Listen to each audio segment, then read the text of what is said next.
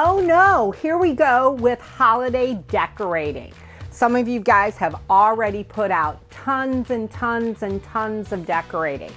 Well, if your house is going to go on the market or if your house is up for sale, we want you guys to make sure that you are streamlining down your decorations. Every year I talk about this, but we want to make sure that if you're thinking about buying or selling, that you're keeping the focus on your home versus on your personal belongings. You know, everybody's in their basements looking at the great things that they've collected over the years.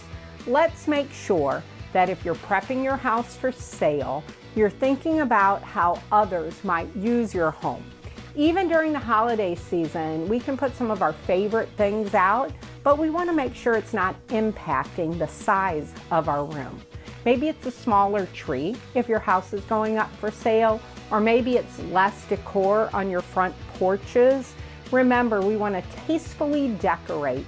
And if you ever have any questions about how much is too much, I'll answer that for you.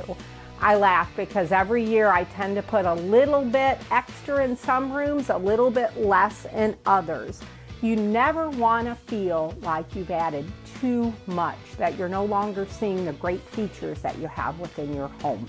Also, that dusting and cleaning and taking care of all of that, you want to make sure that your house stays very presentable if you're going to have your house on the market during the holiday season.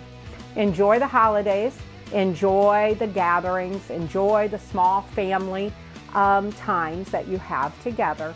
But you want to make sure that if your house is up for sale, that you use a professional advisor to help you through that process. If I can answer any questions for you direct, feel free to contact me.